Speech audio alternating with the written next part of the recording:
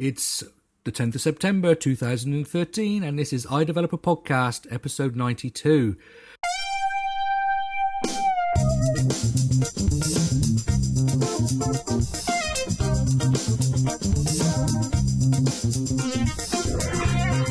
I'm on my own here today because, well, I didn't give John enough notice to be here, quite bluntly, but he couldn't make it. But I do have two wonderful guests with me. So from the Omni group, Mr. Ken Case.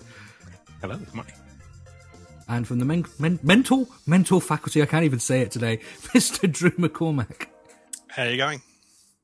Now, this is going to be the first of a range of shows I'm going to do where we're going to have a number of people on of, let's just say, opposing views and let them slog it out online and have a discussion in the friendly iOS, Mac OS X sort of community way that we love to.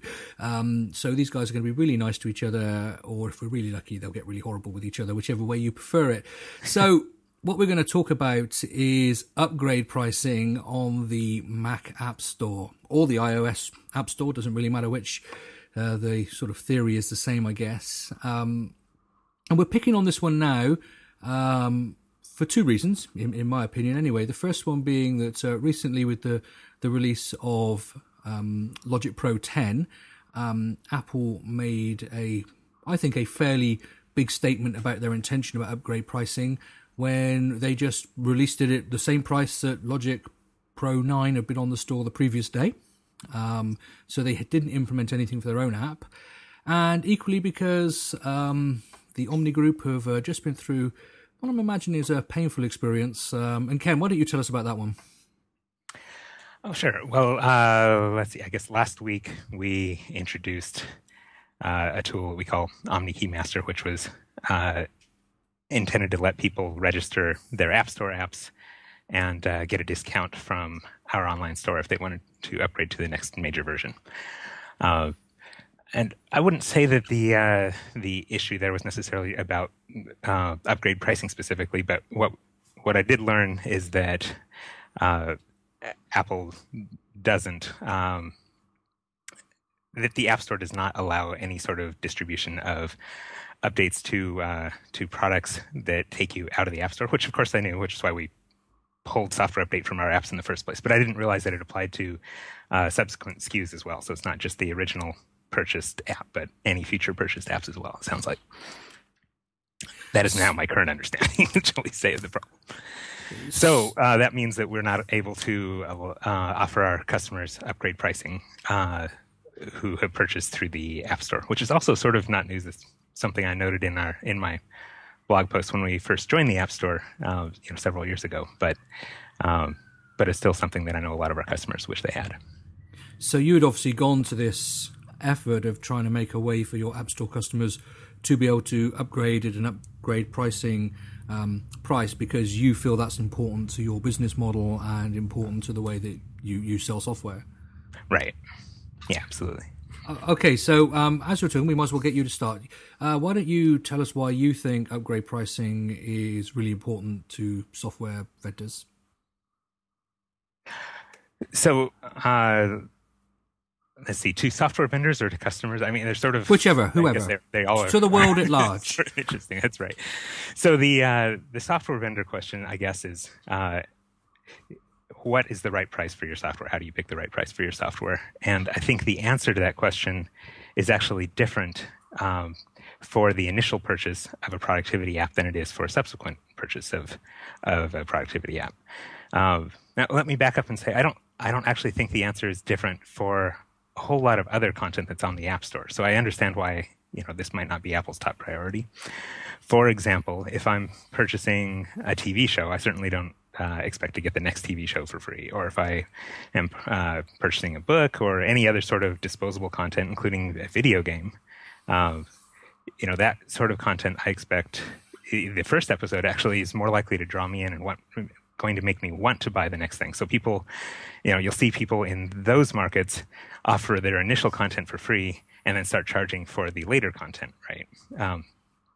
So you'll see the first levels of a game be free, or you'll see the first episode of a TV show be free, or you'll see the iTunes Song of the Week, or and so on. A television show with the first time. But productivity tools, I think, are a different market because the justification is different. I'm not in there to consume some content and then go on to the next content and be entertained by or enjoy or appreciate additional content that's added. I'm buying a tool that makes me more productive in the creation of my content. And so when I'm making a decision to buy a productivity tool, let's say I'm going to purchase Modo or Mathematica, I'm looking at it because I want to buy something that will make me more productive and able to do things I wasn't able to do before. And when I buy the first version of that tool, I'm making a decision about, well, I don't have the tool at all. It can help me do all these things that I couldn't do before. But when I see the next version, in a way that tool is now competing with itself, because let's say I already have Moto 6 and I'm looking to upgrade to Moto 7. Well, I may not want to pay another $1,200 for it. I would much rather, but I might be very interested in buying it if it's only $400 or $500, because what I'm interested in paying for is the difference in value from the old version to the new version for this tool. I'm not just looking to get the next levels of the game or the next TV episode or whatever. So that's sort of our perspective on why upgraded pricing is important. Without upgrade pricing, you're forced to sort of pick one price that fits all of the customers, whether they're upgrading or they're not upgrading. Obviously we've seen Apple do this, where they drop their prices from $1,000 down to $200. And that may work just fine for Apple because that increases the value of their platform. They have all sorts of customers now who can buy $1,000 software for $200 software, and it's easier to sell a Mac or an iPad on that basis. But we make all of our money from software, not from the platform. And so for us, it's really important to be able to offer software to new customers at the value that they're willing to pay, and then to offer some upgrades to other customers at the value they're willing to pay. Okay, so thank you for that. Now, before we dig into the nitty-gritty and sort of deal with objections or support or whatever, we're just going to give Drew an opening statement. Now, Drew, I'm not going to say you're against upgrade pricing because I don't think that's fair, but you've basically been quite vocal in saying that we need to shut up and get on with it. This is the way we're going now. It's just about one price and keep buying. Now, you may want to say that more eloquently and give us reasons behind that now. Yeah, well, I mean, that's true. We've had the Mac App Store now for 3 years, and it's not a new thing really, and we've still got this same argument. I actually found a blog post from early last year, that I did on exactly this topic, so I think it's time to move on probably.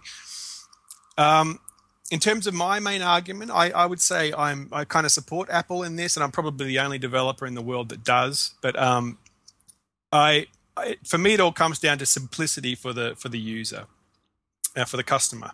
So Apple have over the last 10, 12 years have cultivated a system which people trust, and it's a very simple system, and that is you give them your credit card, which most people have already done.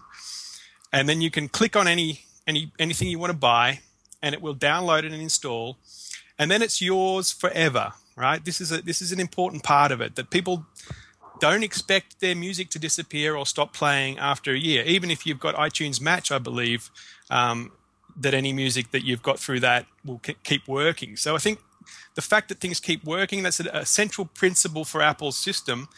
And it's clear that it's been very successful, right? I mean, the app stores have been really, really successful, and I think Apple want to have the same system in the Mac App Store. And if it's successful in the Mac App Store, that helps all of us as developers, not just Apple. That helps everyone really, because customers will go to the Mac App Store and trust that they can buy things, trust that it will work, and trust that they will own the product the next day.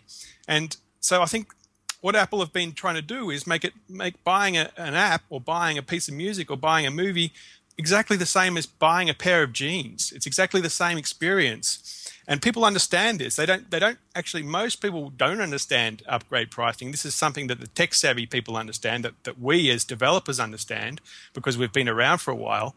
But I think the average consumer that's coming up now, discovering the Mac App Store for the first time, they don't understand upgrade pricing. They understand buying a pair of jeans, but they don't understand upgrade pricing. So for me, that's the most important thing, that if we are to have the Mac App Store be successful, people have to trust it. And that involves basically sticking to Apple's extremely simple purchase system. And if you try to imagine what the Mac App Store would be like when you offer upgrade pricing, well, it gets a lot more complex. That's my main reason for favouring the, just simple systems of exactly the same as the real world, where you just pay for something, you get it, and if something else comes along, if an upgrade comes along, you just pay for it again, or you get it for free, one of the two. So, I mean, I'm sure you've heard that argument before, Ken. What do you comment about that? Well, so I guess there are a couple of things in there that I would comment on. When we talk about buying something and being yours forever, that's certainly been our policy always at the Omni Group, right? We're building software that we want people to be able to use for, decades to come. That's part of the reason that when we built, a syncing solution, we built something where people could host their own syncing. But right now, what happens if you were a customer who purchased version 9 of Logic Pro on the App Store, and then it was discontinued the next day, and now version 10 is the only thing you can get. Like, if you go to a new Mac, you can't even install version 9 anymore. You have to make sure you're making your own copies, not iCloud copies or anything else. You have to make sure you've got your own copies on a hard disk that you transfer from one machine to the next. It starts to disappear. So I feel like that part of the model is somewhat compromised in by the system. But the bigger point, I think, that was being made here was about simplicity and the simplicity of buying a pair of jeans versus the complexity of upgrade pricing. I think upgrade pricing can get terribly complex, and that can be really frustrating. But it doesn't have to be complex, and I think it can be done in the App Store in a very simple way, where the price that our existing customers are offered when they go and see, say, OmniGraffle 6 show up on the App Store is simply the upgrade price. The App Store knows that they bought OmniGraffle 5. It knows that they're eligible for the upgrade discount. And so it could offer that, hey, you know what, your price to upgrade to OmniGraffle 6 is $100, whereas the list price for somebody who had never bought before was still maybe $200 for the Pro edition. And I think that simplicity can still be maintained and kept there. I don't think that this is actually so new to the software world either. If I purchase, well, let's say I want to get some work done on my house, I want to remodel my kitchen. That doesn't mean I have to go out and buy a whole new house. I can have somebody come in and just work on the house, and I pay the difference in the increase in value that has now been done to my house. I don't have to go out and pay for the house all over again. Or let's say I actually do want a whole new house, with a new footprint and everything else. That former kitchen model I could probably solve with in-app purchase, but if there's a whole new architecture, different performance with a house or a car, I can at least trade in my existing investment and transfer it to somebody else. Use that as a leg up on my new house. When somebody buys a house, they don't typically just throw the old house away for no value whatsoever. But we don't have that option on the App Store either. There's no transferring of old licenses from one customer to another. We actually, to be clear, we actually do have that model on our own store. So people who purchased OmniGraffle 4 from us can go and purchase a new copy of OmniGraffle 5 and sell their old OmniGraffle 4 license. Those are fully transferable. But that's not available in the App Store, and there's no upgrade discounts on the App Store. So people are kind of stuck and have lost their investment. So, Drew, for you, is it simply a case of simplicity, or, do you agree with anything that Ken has just said? Well, let me come back to this what Ken was talking about on the Mac App Store and saying it would probably not be very difficult for them to do and to make it transparent. There are a few issues there. I see that for a start, they're probably going to have to publish two prices. So Ken was saying they could just show you the price that applies to you. But what if you're logged out, or what if just for transparency, they have to show you the prices the same way they do for in-app purchase prices. So I suspect this already could lead to a little bit of confusion. You'd see Omni Focus is $79 or whatever, and then but someone else is getting it for $39 or something like that. So already this is a little bit of confusion. You might have situations where, for example, a friend buys the upgrade and had it already, and they say, oh, look, I've got Omni Focus for $39, and then you go and have a look, and sure enough, it's for you, it's $79. So I don't know if these are things that most customers understand. The idea that your friend bought the pair of jeans for $39 and you have to pay $79. So and this is all sort of high level things. But let's go a bit deeper into the technical aspects. How are we going to handle, for example, things like bug fixes? For example, if you release a version 3, and then a week later the server that version 2 uses stops working, and you need to issue a quick bug fix. Well, you really, at that point, you're really screwed. Really, you can't go back and apply a bug fix to version 2, and there'll be people on version 2 that didn't want to upgrade now being forced to pay for an upgrade that they didn't actually sign up for. So I think that's the sort of situation that Apple really want to avoid, that people will be paying twice effectively for something they perceive as being theirs, right? So it's like getting a pair of jeans and then they say, oh, no, you have to pay again for the leg, or I don't know.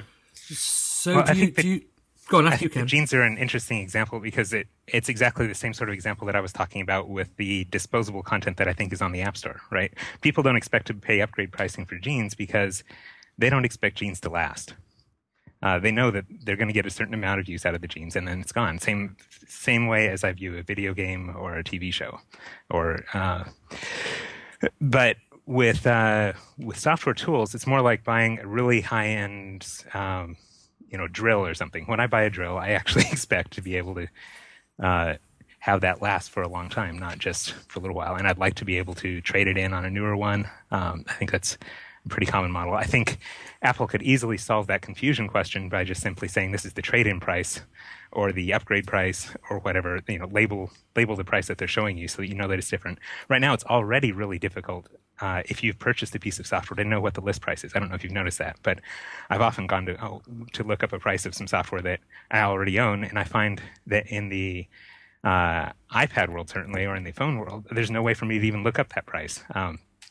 On the Mac, at least I can't look it up in the App Store, but I can look it up if I go to a web browser and go find the right page for it, unless it redirects me back over to the App Store too quickly, which is what happens on iOS. So I think they already sort of face that question, and it would be nice if they solved it and said, here's what somebody else would pay versus here's what your price is, your price now being free after you've purchased a version of app. As for the bug fixes question, I think we face that issue right now, and upgrade pricing has nothing to do with it. Right now, if Apple needs to release a bug fix upgrade to Logic Pro 9, what do? There's just no way for them to even distribute that update. I don't think that's true. At least on the iOS store, you can certainly issue bug fixes. They won't appear in the update menu, but they can be accessed through purchased or something like that. So I think you at least as far as I distributing an update to Omni Graph Sketcher, which we discontinued several months ago, and I saw the update briefly appear in my updates list, and then when I went to click on it, it said, "Oh, sorry, this isn't available in your region," and it disappeared forever. There doesn't seem to be. But did it appear in the purchased list? Because there's a separate list called purchased, and as far as I knew, you wouldn't see it in updates, but you would see it in your purchased list, and then you could update using that. But yeah, this is one of these. My understanding is that that's not a supported feature of the App Store, but okay. It may have worked in times past, and it may not work anymore. I was told not to rely on it. Let's put it that way. We would love to be able to continue to issue updates. In fact, that's one of the reasons that this is so important to us. Is because if we only distribute, say, OmniGraffle 6 under the same SKU, then there's really no way for anybody who is still using OmniGraffle 5 on an earlier version of the operating system that can't run 6 to ever get any patches for it. Or say, as we release new iOS 7 apps, if people who are still on iOS 6, they're on an iPad, or even iOS 5 because they're on an iPad 1, they can't run the latest operating system. There's no way right now for us to go back and give them a new updated version that will fix some bugs. I just want to take an aside here for a moment and talk about our sponsors, Invasive Code. You know that by now. They've been with us for a long time. We want to thank them. Invasive Code do iOS training, and boy, these guys are busy. Their course is now iOS 7 ready. And I was just looking at their website before the show, and all their courses are really booked up. So if you're looking to get someone trained in iOS, you need to really start thinking, because their next available one is on November the 8th in San Francisco. I'm not surprised these guys are popular because their training material is of great quality. You can take the iOS training as either an intensive 5-day course, or you can break it down to a beginner 3-day course and an advanced 2-day course if you prefer. But you get all the training materials. They do 7 hours of training a day plus lab time in the evening. Guaranteed maximum of 10 people on a course, which if you've listened to this podcast for any time, you'll know to me is really, really important. The number of people on a course really changes the way the whole course goes. We've had good feedback about what these guys do, and it's just a great way to get trained. I mean, yes, you can read books and you can do other things, but spending that 5 days with a trainer can be really, really beneficial. So if you are looking to get somebody trained, or you're looking to get yourself trained, then go check them out at training.invasivecode.com is the place to go. And if you look at the website and you look at the show notes, you'll be able to get the coupon code, which will get you $200 off as an iDeveloper listener. In fact, the coupon code, if I just look it up for you right now, is iDevTV-2013. iDevTV-2013 gets you $200 off. What are the costs of the courses? Well, it's $2,799 for the full course, although if you book early, I think it comes down to $2,299, plus you can get that discount, and then the 3-day and the 2-day sort of variations of that. So go check them out, training.invasivecode.com, and we want to thank them for sponsoring the show as ever. Right. Okay, Ken, you sort of briefly touched on this. This is open for either of you to answer, but is in-app purchase a realistic way of handling upgrades in applications, or is it just too many complications there? I think it's useful in some circumstances. Absolutely, we plan to offer some in-app purchases soon for new functionality in some of our higher-end iPad apps, and we think that's a great way to deliver some orthogonal or independent set of functionality. Like, for example, in Omni Grapple for iPad, you might want to add Visio compatibility, and you can buy that as an in-app purchase. That seems like a great model. Where it falls down is if your major update is all about improving performance, improving the whole user experience. You don't want to sell new customers your old, slow, ugly version and then have them have to pay even more money to get the new, shiny version, right? That you want to be putting your best foot forward on the app. You just also would like to charge your customers for this work, the existing customers for work that you've done that is valuable to them. So do you feel that maybe part of the problem here, I mean, let's assume just for a moment that maybe this is the way it's going to stay forever, and is it more that we have to change the way we think and actually begin to say, well, actually the framework for my application, the UI for it, the shiny, the overall performance, that's just something that the user is going to buy once, and that's going to constantly be updated, and then we get into a more of an old-fashioned basic pro, super pro, enterprise pro type of situation with in-app purchases for features as opposed to upgrades. So you buy extra features through in-app purchase, but the overall improvements of those features and your overall application, once you've got them, you just get those for free. And that's a different way of thinking software development. Is that a valid approach, or has that just got too many flaws in it? I think it's certainly valid for some app categories. I think, though, that it's a limited approach and it's not valid for all app categories. Let's say that I'm buying some software where the value to me is really the fixed content and the investment in that fixed content. Like, let's say it's some GPS software for boating or whatever, right? Something where I can't just go out and get good free maps. I want to get these nice commercial maps. So I've bought this app, and it comes with these nice maps, or an encyclopedia set or whatever. The developer, I think there's some value to having the developer improve the user experience of using those maps, of using, searching the encyclopedia, whatever they're going to do. And I'm willing, as a customer, to pay for that. That doesn't mean that I'm willing to pay as much as I was willing to pay for the original maps that, maybe were worth $1,000 to me, but this upgrade to the interface is maybe worth $50 or even $10 or $5. I just don't see how there can be one size that sort of fits all for both of those situations. So, Drew, I mean, you've come to terms with this and are telling us to accept it. So how have you changed your thinking in the way that you develop Mental Case to accommodate what's going on now? Or haven't you? Have you just accepted, I'm going to stick release 3 or 4 or whatever out, and I'm just going to charge for it? Yeah, well, at this point, yeah, I'm just going to charge for it. My apps admittedly aren't as expensive as the Omni Group's apps, but still, the plan is to just charge full price every few years for a new, basically a new app.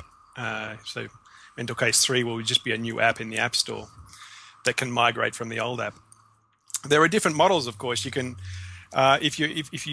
you can go a different way. You can just say, if your market's big enough, you can just say, okay, all the upgrades are going to be free. And I don't really see any real problem with that either. I hear some people say that they need upgrade pricing to survive. They need upgrade revenue. But at the same time, you see most people releasing upgrades every 3-4 years. So I find it hard to believe that it's really a necessary part of someone's business model. And frankly, I just prefer the simplicity of either free upgrade or just pay again if it's not too expensive. If it is too expensive, then maybe consider, okay, well, we'll find a middle ground, a bit like what Apple did, lowering the price of Aperture or whatever to $80 instead of $300 or whatever, and then just making the people pay full price. But I think that one big disagreement that Ken and I have is just and this is maybe the fundamental part of the problem, is just how we perceive software. It seems like Ken perceives it as like a power drill or whatever that should last 20 years. And I perceive it more like a pair of jeans, and which is kind of disposable after 3 or 4 years or whatever. So that, I guess, is really the essence of it. I think probably what Apple would like is that software becomes kind of like that pair of jeans, just like something you buy on the high street. You use it for 3 or 4 years, and then you buy another one.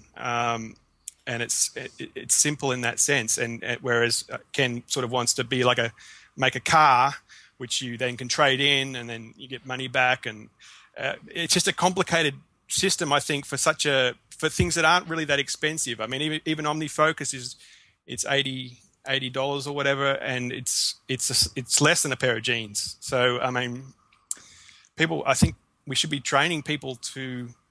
Yeah, just to expect exactly what Apple have been doing for 10 years. Expect the same experience they get from the high street.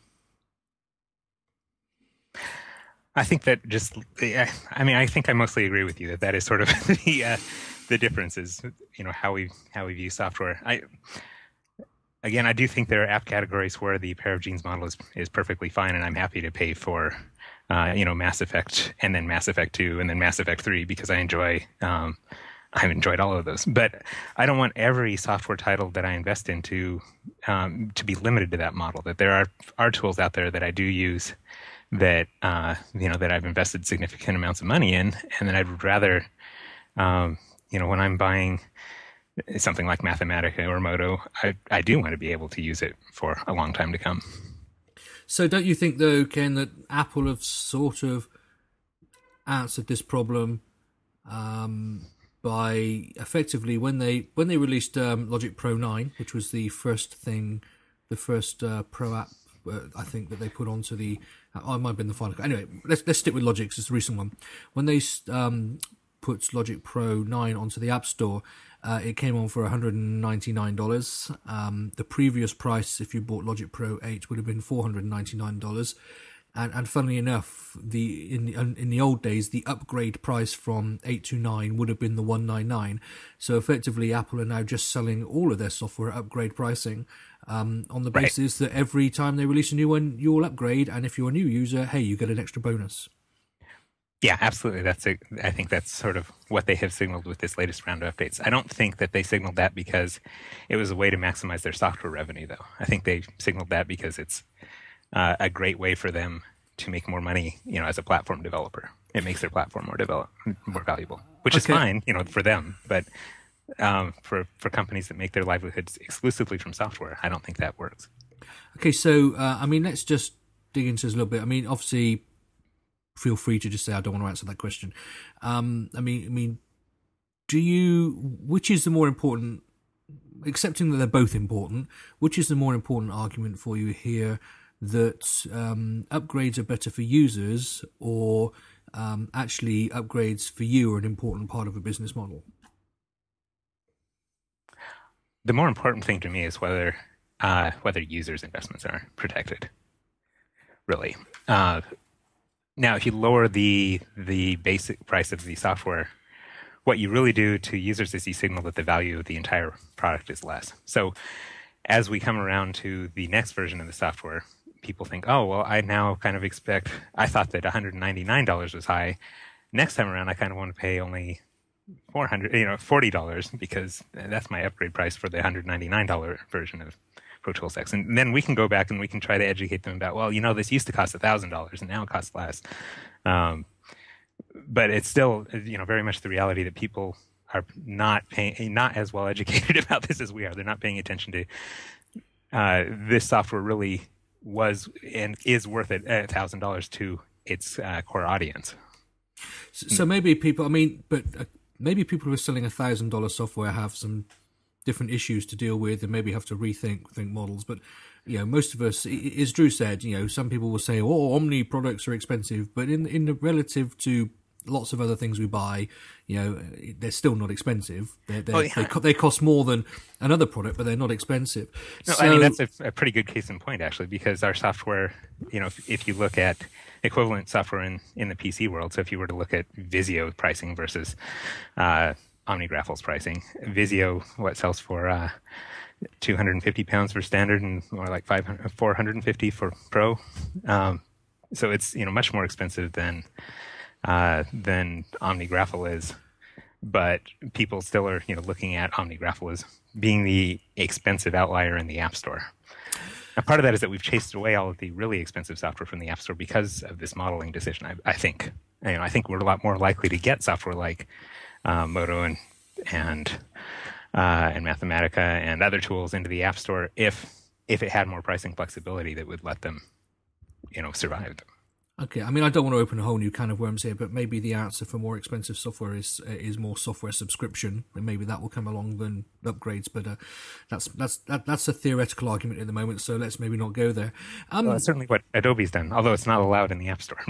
Yeah, that's. But maybe maybe subscriptions, or you were given an example of maps for a GPS on the boat. Maybe you have a subscription to the maps and they get updated. Maybe that will come. I don't know. I remember speaking. I can't actually remember if you were involved in the conversation, Ken, but there was definitely a whole bunch of your team in the conversation at Singleton last year about the effects of the App Store on your business. And now, obviously, I'm not going to. It was a conversation that wasn't necessarily going to be revealed publicly, so I'm not going to say anything that was said other than, the App Store. As it did for a lot of people, had a significant impact on numbers of software that you were selling. And do you think actually that, most of the people who have come to software now, new customers through the App Store, they've never known the old way, and actually if we can just get them to accept paying $80 every time for it, then that's actually better for all of us? Well, I guess we'll see what happens, right? We're about to run this experiment with our iOS 7 apps. Obviously, we don't have any upgrade pricing available as an option even there in the iOS world. So we'll see what happens as we release new versions of the software.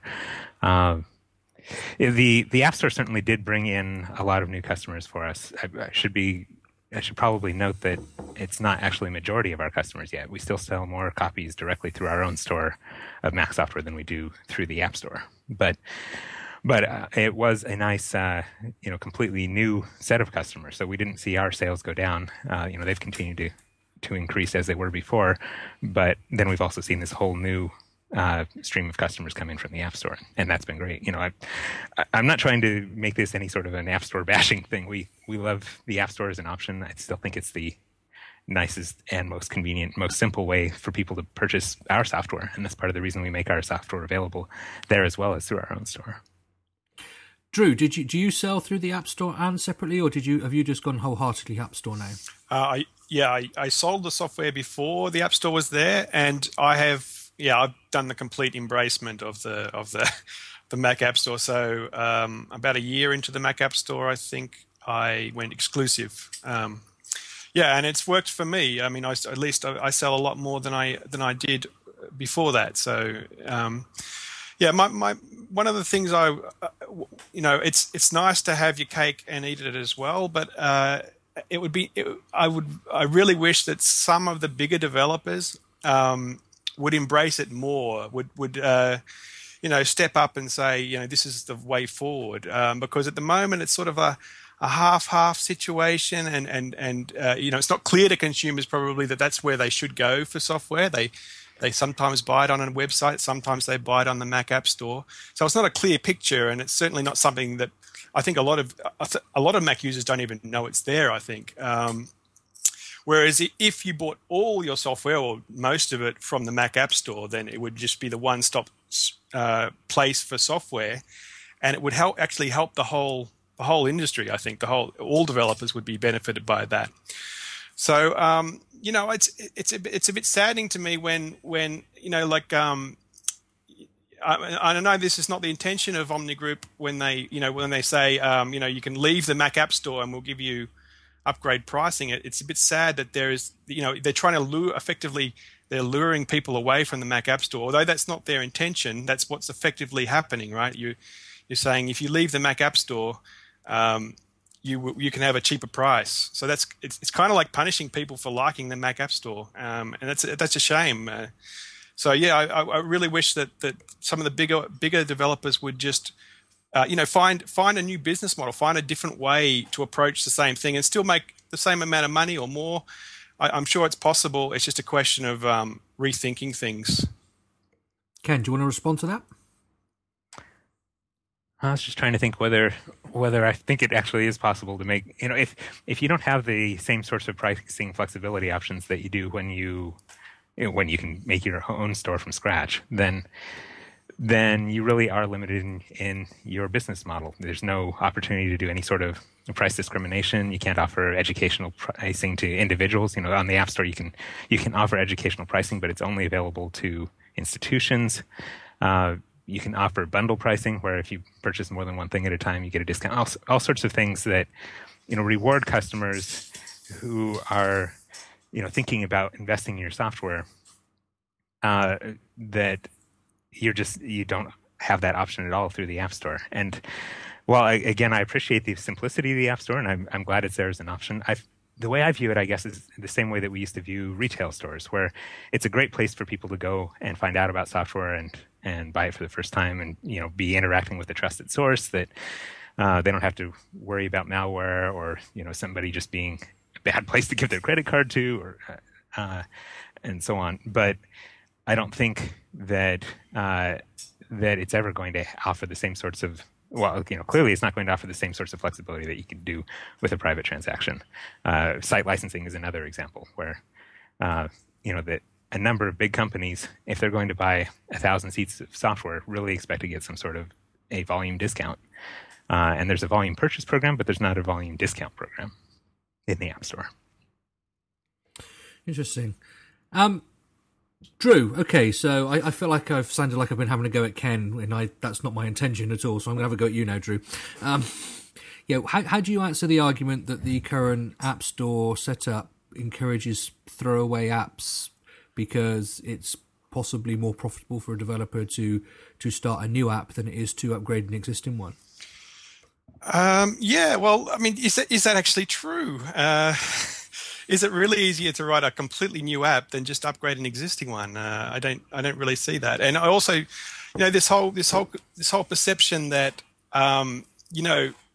if you can't charge for an upgrade or if you have to charge full price, that somehow an upgrade is not going to lead to any sort of spike in sales or something.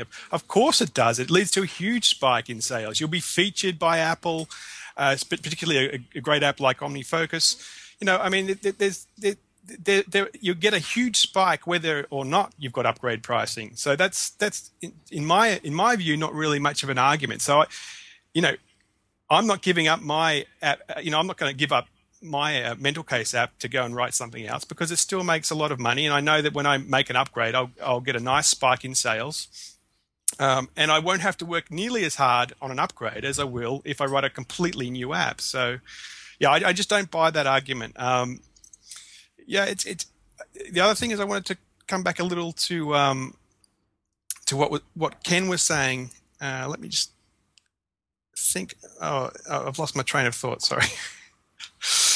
Have you got another question, Scotty? Because I think I've lost my train of thought. Okay, that's fine. Yeah, I'm sort of thinking, what about, just so people know as we're recording this, we're about 15 minutes away from the next Apple event, so we will be wrapping up fairly hard. I can guarantee if I keep this going more than 15 minutes, the air will go dead as these two guys disappear.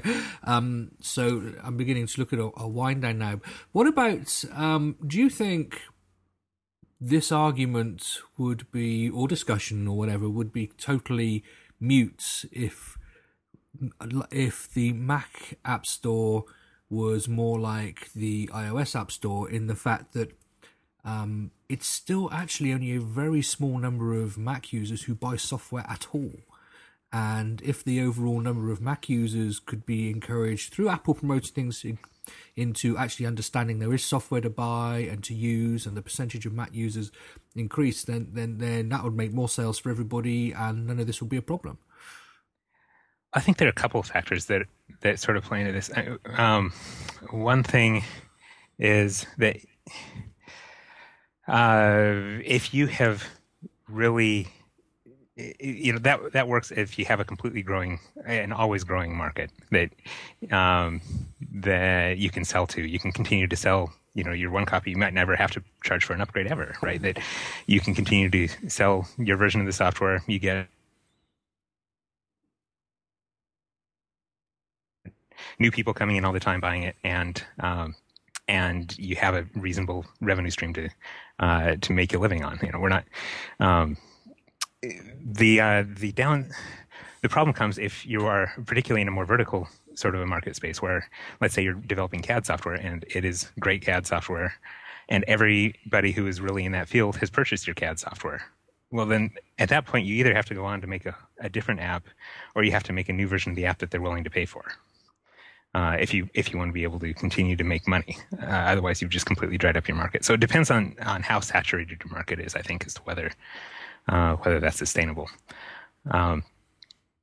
One quick note on the throwaway apps question and pricing. I would point out that people were upset actually even by the first Twitterific paid upgrade. This is an app that costs, what was it, $5 at the time or even less? And people were upset that they had to pay another $3 to $5. And the biggest part of that upset was not necessarily that they lost customers over the thing. I don't know how that went, but they certainly had a lot of people just upset. And if customers, the customer experience matters to you, then you really don't want to make your customers upset. It just leaves a bad taste in their mouths. I think customers always get upset. It doesn't matter what you do. You're going to insult someone. But there was one question I had actually for Ken. See if I can remember it this time. What exactly makes you think you're going to earn less money by charging full price on, say, OmniFocus? Say you released OmniFocus at full price. What is it, $79 or whatever it is?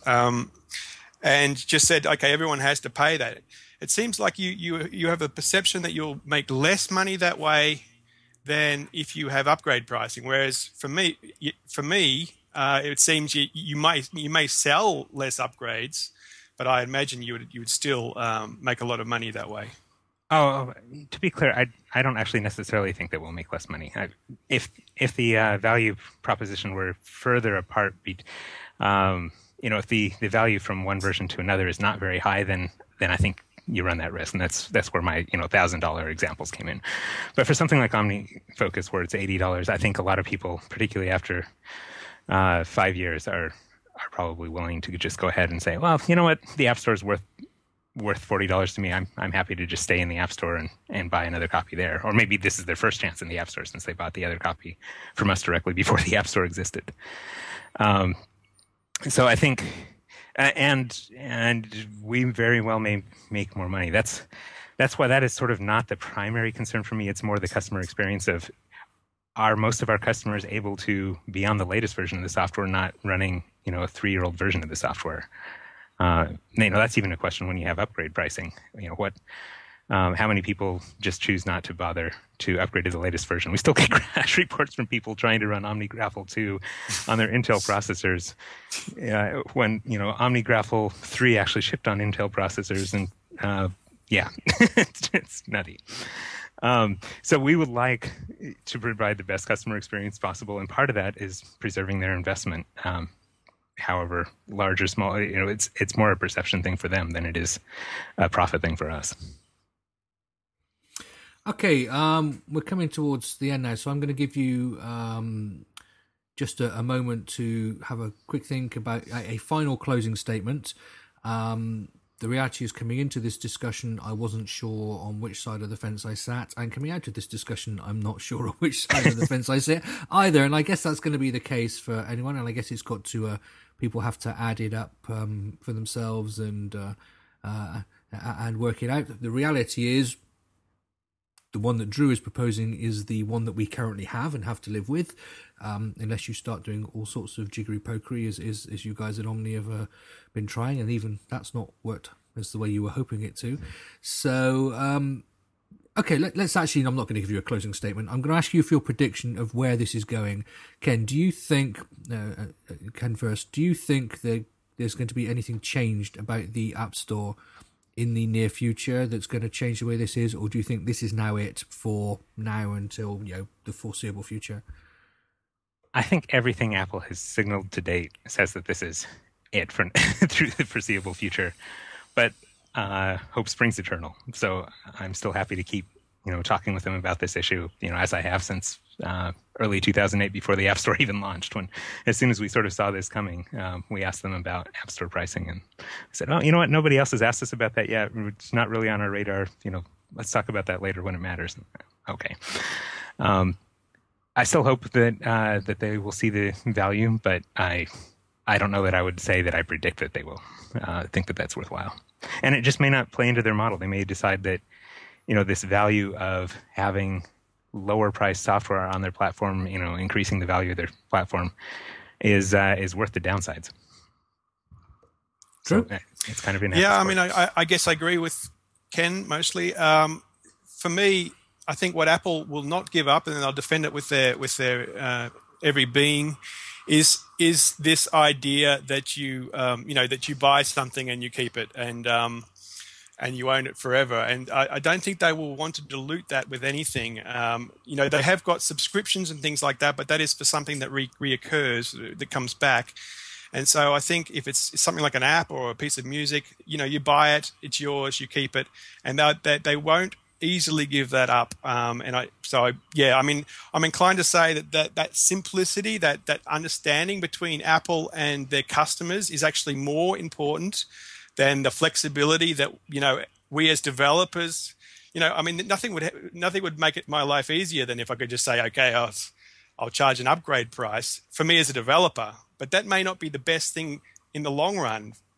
The best thing in the long run would be if the Mac App Store is a thriving success that would help all developers. And the way to achieve that, of course, is to do what Apple's done in the past, and they've done really well, and that is to engage customers and have customers trust them and just keep buying things. So for me, that overrides the whole flexibility aspect that I would prefer as a developer, but actually as a customer, it's maybe not the best. Okay, so we have about 2 minutes left. So just very quickly, Ken, if you have a closing statement, we would like to make the closing statement, and then just tell people where they can follow you on Twitter or a blog. Tell them where they can find the Omni Group stuff so that people can hunt you down. Sure. Well, you can find me on Twitter at Case, my first initial and last name. So that's simple enough. Feel free. I'd love any comments from people about that. And I guess we'll sort of see how this plays out. We're about to launch a round of paid upgrades for the first time into the App Store, both the iOS app stores and the Mac App Store, and we'll kind of see how our customer base reacts when they realize that they're no longer able to preserve their investment in their old software. That the software that they purchased before, they can no longer get updates to or patches to or anything else unless they buy a new version at full price. Thank you, Ken. Drew? My Twitter handle is just my name, Drew McCormack, fully written out.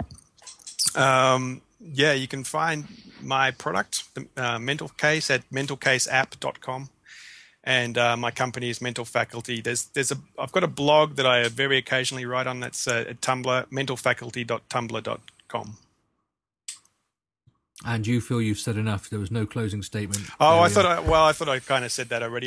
For me, I think the benefit of having a simple Mac App Store outweighs, these other considerations. And yeah, you're going to get some hate, but you're going to get that anyway. Even with a paid upgrade, a cheaper paid upgrade, you can guarantee that there will be people really annoyed. And as developers, we know that, and you just have to live with it.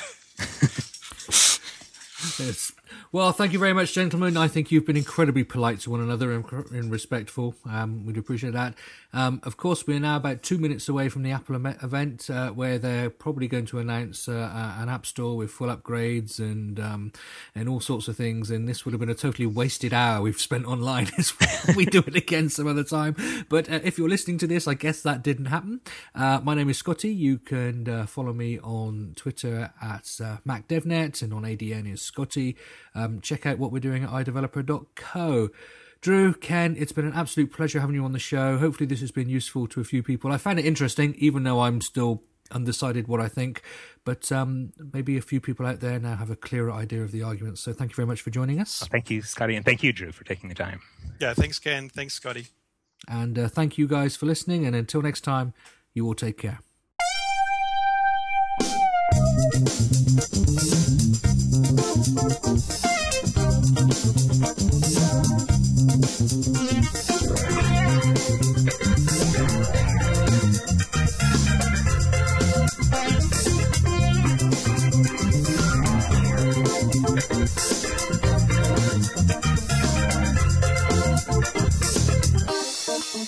Thank you.